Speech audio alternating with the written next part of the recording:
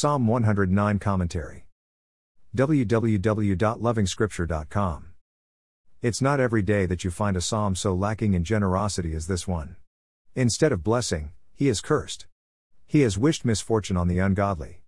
How does this psalm stand in the congregation of the New Testament thoughts that specifically call the saints to forgive and pray for their enemies? Yet there is no contradiction. Or maybe there is.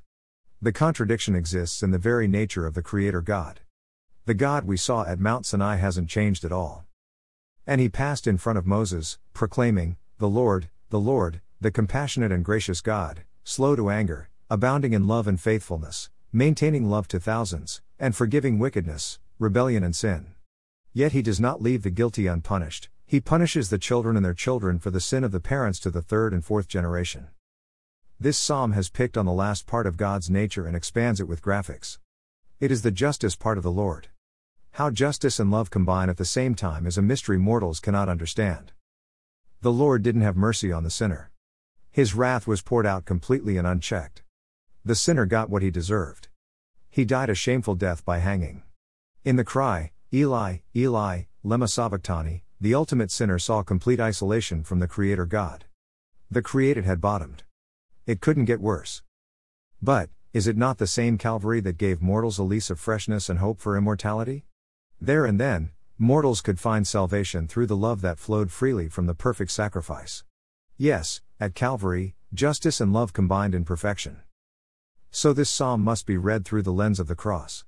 Let not the reader forget what awaits the ungodly if they elect to reject the offer of love as expressed at Calvary.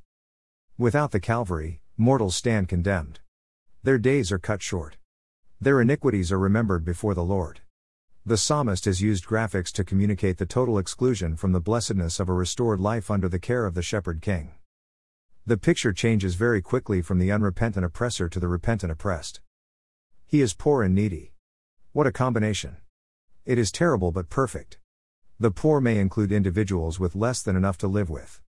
The needy include everyone under the term humanity. A rich man gasping for oxygen at some executive clinic somewhere is needy. He doesn't have what a poor man has in abundance under open skies. This section of the psalm invites us to reflect on life and the meaning of these terms. Our dependency on God is total.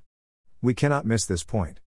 The world can pretend to have it all covered, but needy we are, and salvation only comes when we humbly submit to the lordship of the Lord Jesus Christ.